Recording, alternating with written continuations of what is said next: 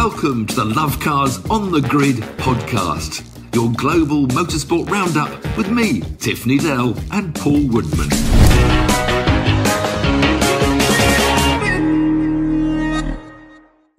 Welcome to Love Cars on the Grid, your global motorsport podcast roundup. The first week of 2023. Happy New Year to everybody. I will come on to your New Year in a moment, Tiff, but we are going to talk about Dakar, just kicked off a couple of days ago. Very exciting race. We're going to talk about women in motorsport. And as it's a little bit of a quiet week, if only we had an ex-Formula One driver, ex-Le Mans racing driver that we could ask a couple of questions to on this podcast, which of course is Tiff Nadella, and I will ask him a couple of questions just to pass a little bit of time. But how was your New Year, Tiff? Terrible. Well, lovely. I had the family at home, but the dishwasher broke.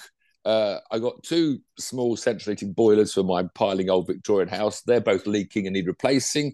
My computer's crashed, so I haven't got a computer to play with, and I've only got a mobile phone apart from borrowing my wife's iPad for doing these things. It's all a disaster, really. But you've missed out another thing that maybe hasn't gone your way. Southampton, where are they in the Premiership? And my football team is at the bottom of the league. And we went to Fulham. I thought we might actually get a point at Fulham, but we had a good eye. We're still going. In fact, on Wednesday night is Nottingham Forest. We thought we might get some points off them, but even they managed to draw with Chelsea at the weekend. So it hasn't been the best. Well, it can only get better. So that's why I'm looking at Dakar to cheer myself up. Okay, what have you got to tell us about Dakar? I mean, what a race, what a history. Well, you're going there, aren't you? I am. Where are you going out? Which day are you going out on? Have you got your schedule? Thank you very much, Audi UK. Mm-hmm. I'm going on the 13th of January, so I'm very excited. Friday the 13th. Oh, that's towards the end, isn't it, by then? Yeah, it is. So I forget which day it runs to. Well, I think Audi, because of course they're the hot favourites. I think they're expecting to get us all cheering them on for the win. So and I love the Dakar. I mean, it gets me out of every year I watch it. We've got this amazing on Eurosport, 8 o'clock every night, Eurosport 1 to 8 p.m. They do the 1 hour show. They got Carlton Kirby. Carlton Kirby, who I love. He just waffles on, meanders through everything. And some very humorous comments, no shouting or screaming. And he to me is the commentator of the year when he does Dakar. He's just perfect. What makes him so good? He just sort of sets the scene. I wonder, look at these scenes. And he jokes a bit about the names. He has little chuckly jokes he has. And just talks us through what's going on in a lovely, relaxed. Sometimes you think he doesn't know what he's talking about. He wanders off to one side. It's just a very relaxing hour of motorsport with the most stunning photography. I mean, the shots they get, quite often catching an accident live. Helicopters are up there following everything down, and the stunning scenery, and just the endurance of it. Because there's about 1, 2, 3, 4, 5, 6, about 7 different classes. About 4 main ones they cover. Obviously, the trucks, the cars, the bikes, and the quad bikes. So they always have these little privateer ones where they bring their own videos, and you see these privateers that have dreamed of taking their motorcycle to the Dakar for about 20 years. Then you see them at 2 a.m. in the dark, falling off a sand dune, exhausted, trying to pick the bike up again, getting into the finish at 3 a.m. and then having to start again at 5 a.m. I mean, just amazing endurance. It's 8,000 kilometers through the desert over these 15 days. Each stage is like 200 miles. The stages, and I just think it's fascinating. Just the human effort and the joy and the despair. It's everything motorsport gives to people in many ways. And all there in these 2 weeks. In the middle of the desert, you get a puncture or something, and you got to sort it out yourself. Amazing now, the sort of prototypes have these sort of self-jacking, whole metal plate goes down underneath, lifts everything up in the air. But it's Audi, of course. The big story is Audi have got this amazing e-tron. They said it's the most complicated competition vehicle they've ever made. It's this 4-wheel drive, all electric drive on the wheels. It's got this little 2-litre turbocharged petrol engine as the generator. So that's running, I think, 80% of the time to just fill up the batteries to power the wheels. It's an incredibly complex machine. And there's 3 of those running, 3 factory Audis. There's 6 Toyotas out there with Nasser Al-Attiyah is always the biggest character in the Toyota. He won it last year. I might be wrong. Yes, he did. Sort of 6 Toyotas running out. There's 4 Minis that are a bit sort of old now, older than the hat. And then there's these 4 ProDrive cars, these Hunters. They've now made a road version of them. You can buy one if you want for about 2 million or 10 million or whatever million you have in your back pocket. Sebastian Loeb drives one of the Hunters. So you've got, 6, 10, nearly 20 potential winners in the car class. And it's just brilliant to watch. And it started off day one with, our British champion, the bike rider, Sam Sunderland, number 1 on his plate, interviewed before the event and looking forward. He won it, I think, in 2017. And he's out. He's in hospital. Day one, the reigning champion hit a rock. He says hit a bit of a rock hidden in soft sand, and he's broken his hip. I think is bad. His pelvis, maybe a shoulder, and a lot of men. There's a few rollovers and retirements on day one. You just never know when a Dakar is going to bite you as a competitor. You certainly need a bit of luck as well, don't you? Yeah, to get through. And the cars, Carlos, there's a little bit of needle. Nasser Al-Attiyah, he's quite a character, this Qatar boy, and he's always winding people up. And even on the interview before this event started, he's of course, Dakar, you have to think and worry and decide what your strategy is going to be, and there's so much peril. So I always go flat out, and he does. He drives flat out.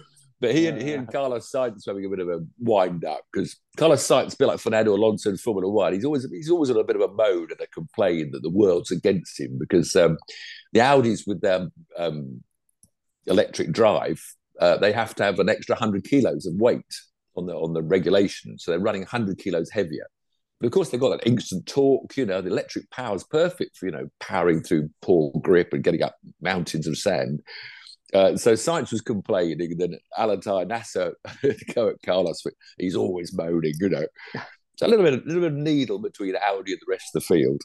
But then Sainz, stage one is a puncture, which must take them about 2 or 3 or 4 minutes to change. They've got to get the wheel out, they've got to put the wheel back. At least. Yeah.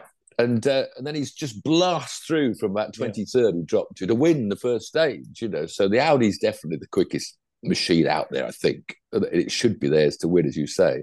But, little things like, because the Stefan Petter Hansel, he's down in about 9th place after day one, 8th overall, so he didn't exactly blast through in his Audi. And Mattias Ekstrom, the Swedish kid, who's he finished 3rd overall the stage, but then at a 15-minute penalty because he missed one of the by markers. Obviously, you've always got to go near these markers in the middle of the desert. You've got to go near enough for your computer to trip. So that dropped him. He's now 15 minutes behind Sainz in 13th place. So you only got to miss one of these navigation points by that. But 15 minutes at this stage, they say, well, that's nothing. You can catch 15 minutes up over the days. But it's interesting. End of day one, you've got Audi in first place, Seb Loeb second in a Hunter, one of ProDrive cars. Then Al Rajhi from Saudi in third in a Toyota. Then another Hunter, then another Hunter, then another Toyota. So it's packed up the front. And then you have these weird side-by-sides, these different classes, T1, T2, T3, T4. You have these little buggies side-by-side. They're not motorbike engines, I think, in the back. I'm not sure what they are. I need to look into more detail. But, you just look at all these things. The bikes at the end of day one, all the big stars are up there. Who we had, so leading is American Ricky Brabec, who was the 2020 winner. Then second is the Argentinian Benavides, who was a 2021 winner. But in third place is the Australian Toby Price, who's a 2019 winner. So all the stars are there.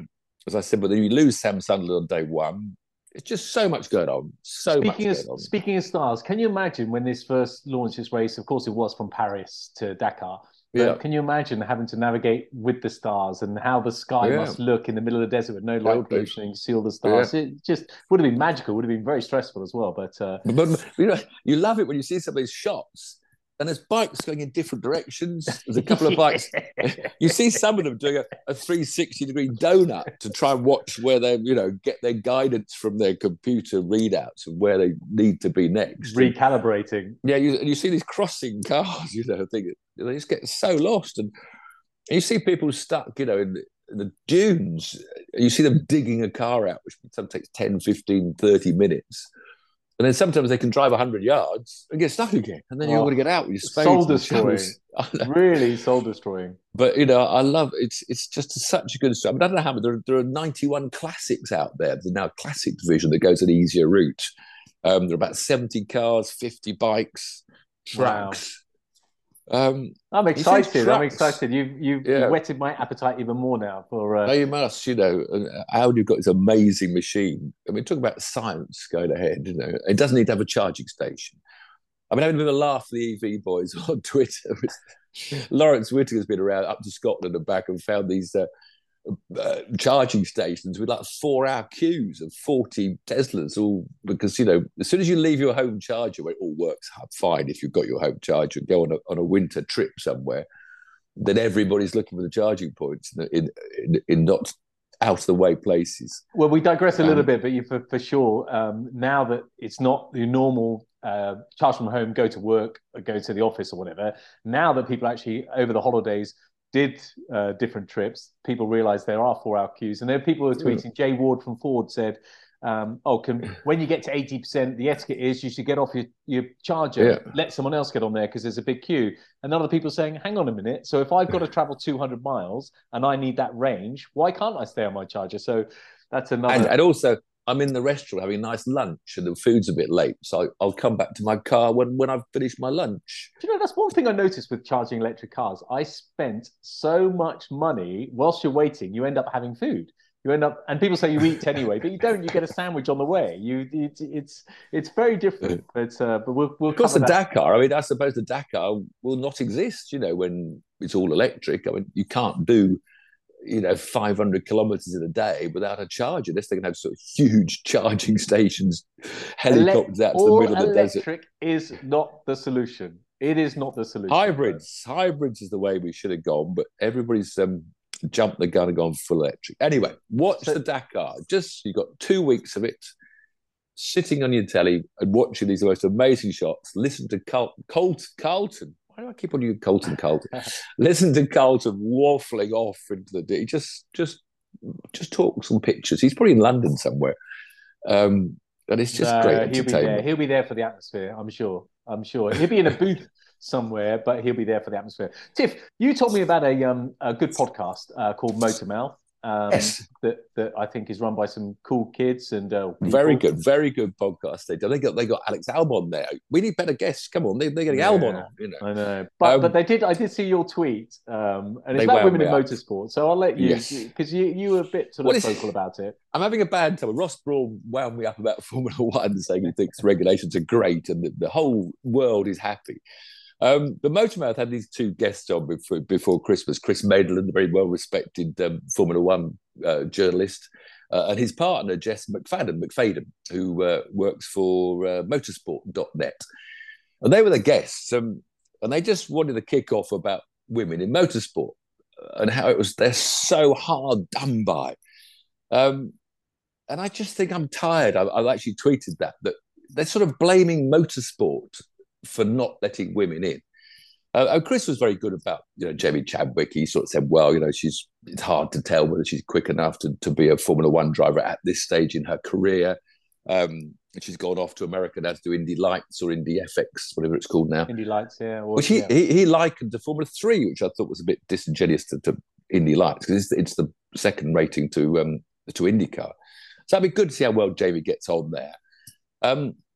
Then he started talking about this, but a woman can't fit into the car and the power steering. And it gradually started to move off into we should have several all-women series, because if they just do this one series isn't enough for them, because they don't get enough seat time. And this I'll come to in a minute. Seat time drives me mad.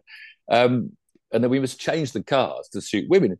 And then Jess came on to continue that theory and was very much sort of motorsport was invented by men for men, and men dominated it, and women were shied away.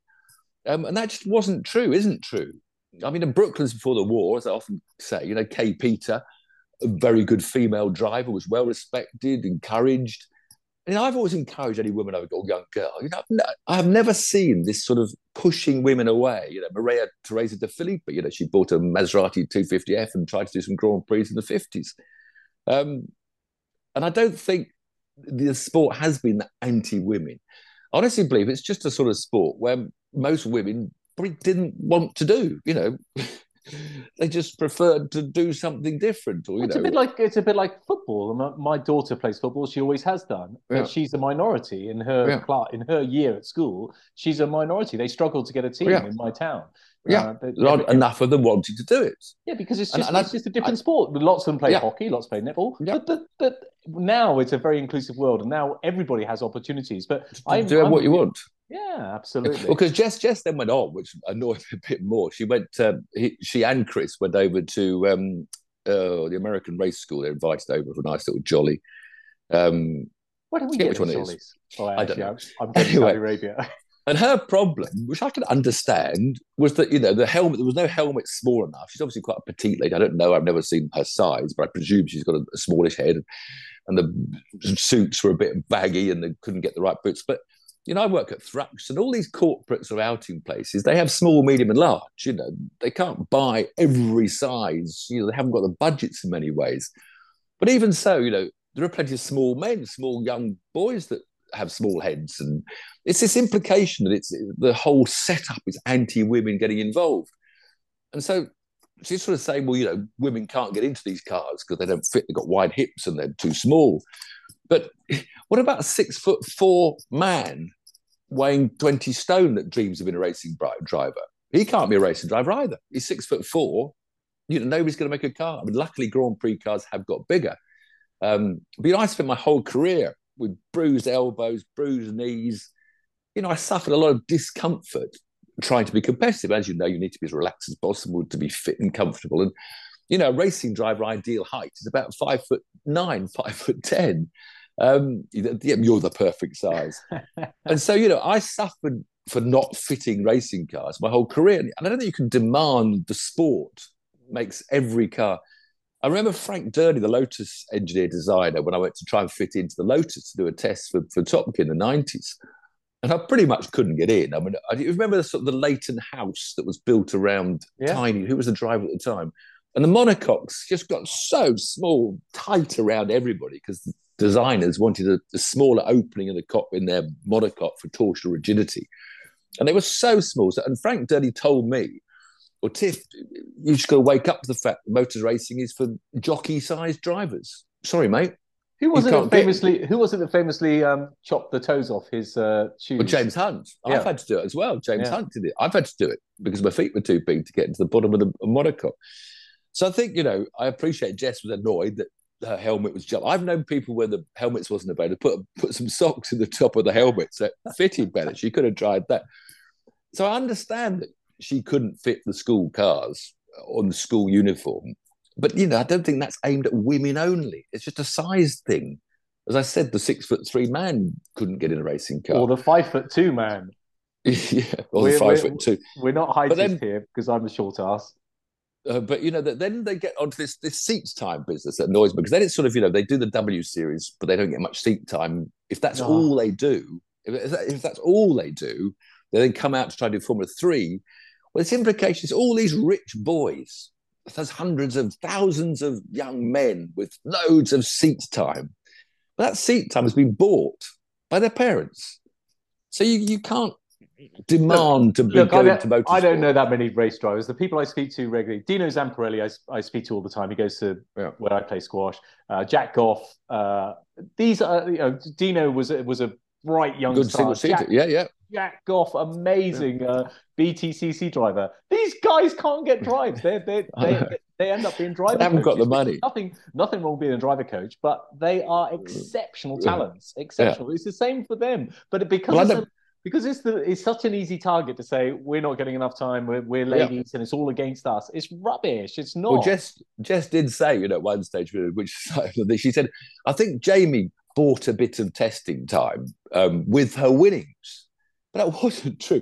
Jamie Chadwick comes from a fairly wealthy background. She'd karted from a kid. She did Janetta Juniors, She was bought a GT4 championship winning car, obviously sharing with a man. I don't know who was quicker, who was slow. I haven't got all the facts. And Jamie went out and raced in New Zealand and India and did these things before WC started. So because she had some wealth, she was like a young boy with a rich parent. She bought a lot of seat time. Jess said it was with her winnings, but after the rumour has it she used her winnings to buy a flat in London. But anyway, I'm not sure. Not fact, I'm told. So, Jamie bought seat time. And it all boils down to the end. I mean, Juju Noda, one of the WCs, this Japanese girl, I mean, there are all these stories. She was driving Formula 3 cars when she was about 9 years old, wasn't she? So, I mean, her dad bought her a lot of seat time, but she hasn't yet, shown the promise that we thought she might have. And I think, in all honesty, if we sort of walk away a bit and don't get so involved, it's literally because at 8 years old, if a dad says to a daughter and a son, do you want a pony or a go-kart? I still believe that most girls want a pony and most boys might want a go-kart. That's a totally random thought, but it's my thinking. Well, I still believe well, the parents who are influential at that time, most fathers are going to encourage their son. It's just the way it is. I know. And most mothers are going to encourage them to. And the ones that defy that convention, good for you, brilliant, absolutely brilliant. Because we want to have more females in motor racing. Well, we had a father down at Thruxton. They do their ARDS test, the junior ARDS, whatever junior ARDS is. And that was a father bringing in a 10-year-old daughter to get her racing license. And it's those people you have to go to. You have to go to the parents and say, if we want a female Grand Prix driver, you've got to take your girl karting, aged 8. You've got to take your girl to Formula Ford and Formula 3 and GB4. You've got to pay for that. Motorsport doesn't have to pay for that. There are phenomenal opportunities for females in motorsport. And for those that say there aren't, it's just simply not true. Put yourself in the shoes of Jack Goff, Dino Zamparelli, and the thousands of other incredibly talented men that just cannot get a drive, cannot get a seat anywhere at all. It's a meritocracy. It should be there's done There's on some merit. great women throughout the years. I mean, Desiree women, Wilson I'd raced against, won a Formula 3. I mean, she was brilliant. She should have been a girl, but she was really the best female driver. Davina Galizia had a good career. Lella Lombardi. They've always been there. In fact, when they say it's just, a boys' thing, Susie Wolff, who was Susie Stoddart then, and Catherine Legg. Now, Catherine Legg, really talented female driver. She's now doing GT3s and stuff. She's in IndyCar for 2 years. But they were both given DTM rides because each manufacturer, BMW, Audi, and Mercedes, agreed, let's all have a woman each. Now, to be fair, they only got year-old cars. So they all ran around sort of towards the back of the field. So, Catherine Legg and Susie both got professional drives because they were women. Susie did even better because she managed to meet Toto and marry a billionaire. So she got an extra bonus. So, there have been so many. Ellen Law in Formula 3, she was really quick in Formula 3. Had a bad accident in Monaco. I think she damaged her arm. But she was at Monaco, this historique last year, hustling this old Formula One Ferrari, won the Formula the 1960s Grand Prix cars race. It was brilliant to watch.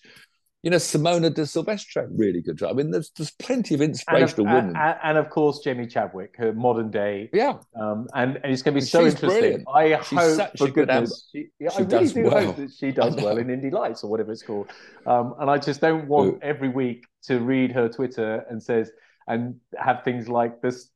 I've seen it throughout everybody's racing career where they say, the engineer didn't quite get it right, or we didn't get this strategy right, or this was wrong, the car wasn't running great, the tires, and it's never the driver. You know that, don't you? It's never ever the driver. So I really hope that doesn't happen. I really hope Jamie has a fantastic. Maybe we'll have to have a pod off.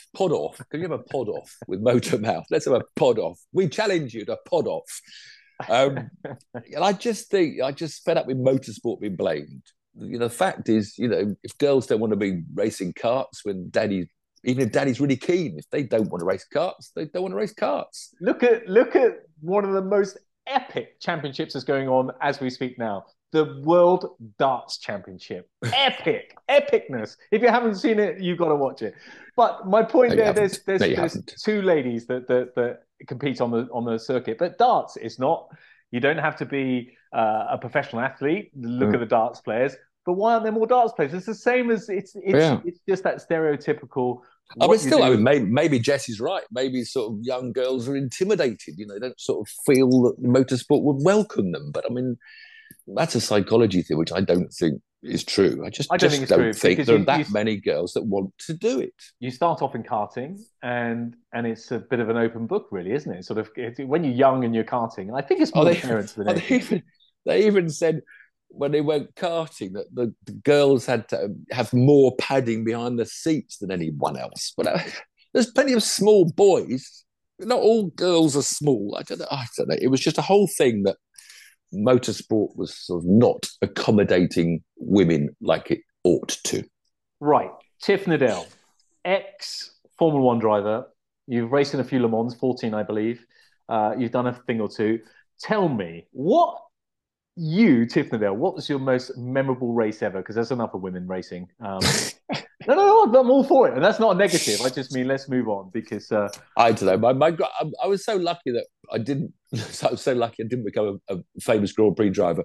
It's a stupid thing to say, but I raced in some weird and wonderful places. And I think that because I didn't make it as a superstar, although I did do a Grand Prix, I drove a Grand Prix car around Monaco, so that was still a great thing. I did 14 Le Mans 24-hour races, which was, my best. But, I raced at Macau, I was battling for the lead when the gearbox broke and had some wonderful outings in Kuala Lumpur. I think Daytona 24-hour race, bizarrely, it was such a wonderful thing to go and do in January because it's such a different track. And in those days, there were like 84 cars and no lights at the infield and there were cars appearing off the grass. And I sort of still lived and raced in a sort of very wild old place. But I think, in Hockenheim, when I was running third in my second Formula 2 race and the engine blew, I mean, that was a pretty epic moment. So all my great stories seem to end up with things going wrong. What's your best win? What's your best win? You must it was third at Le Mans. I mean, big on the podium at Le Mans was probably, that was a finish. But, best wins were all in Formula Ford days, winning those days was just, when you won a battle in a Formula Ford, you knew you'd beat the whole field of young talent. So those are immensely satisfying. So you didn't ever race against Ayrton Senna in Formula Ford? He was just... No. I did the Formula 3 at Macau. I did the Formula 3 race at Macau. I think he was a bit quicker than me. I was in a bad car. Obviously, you've got to get in the right team. You go back to, tyre pressure. Back to the women again. Women say they can't fit in the cars. But even if once you fit the car, you've then got to get to the right team and the right thing. So he wins. I won a British touring car race in the Sierra Cosworth. That was quite an epic day out. And I think with the Lister Storm, towards the end of my career, when I finally got into the winning car, I ended my British GT series with 3 wins on the trot. Winning at Spa, that was very special in the list, the V12 Vista. And it was like Donington, Spa, Silverstone, 3 on the trot.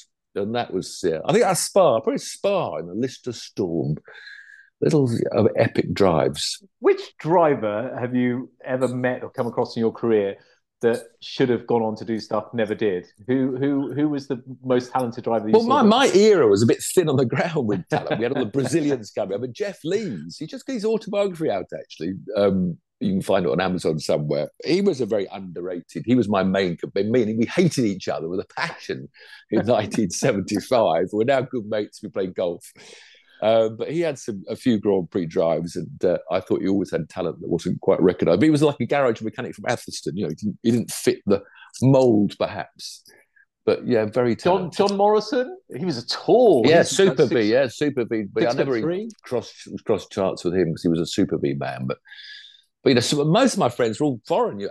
Stefan Johansson, the Swede, they all came to Britain to race in Formula 3.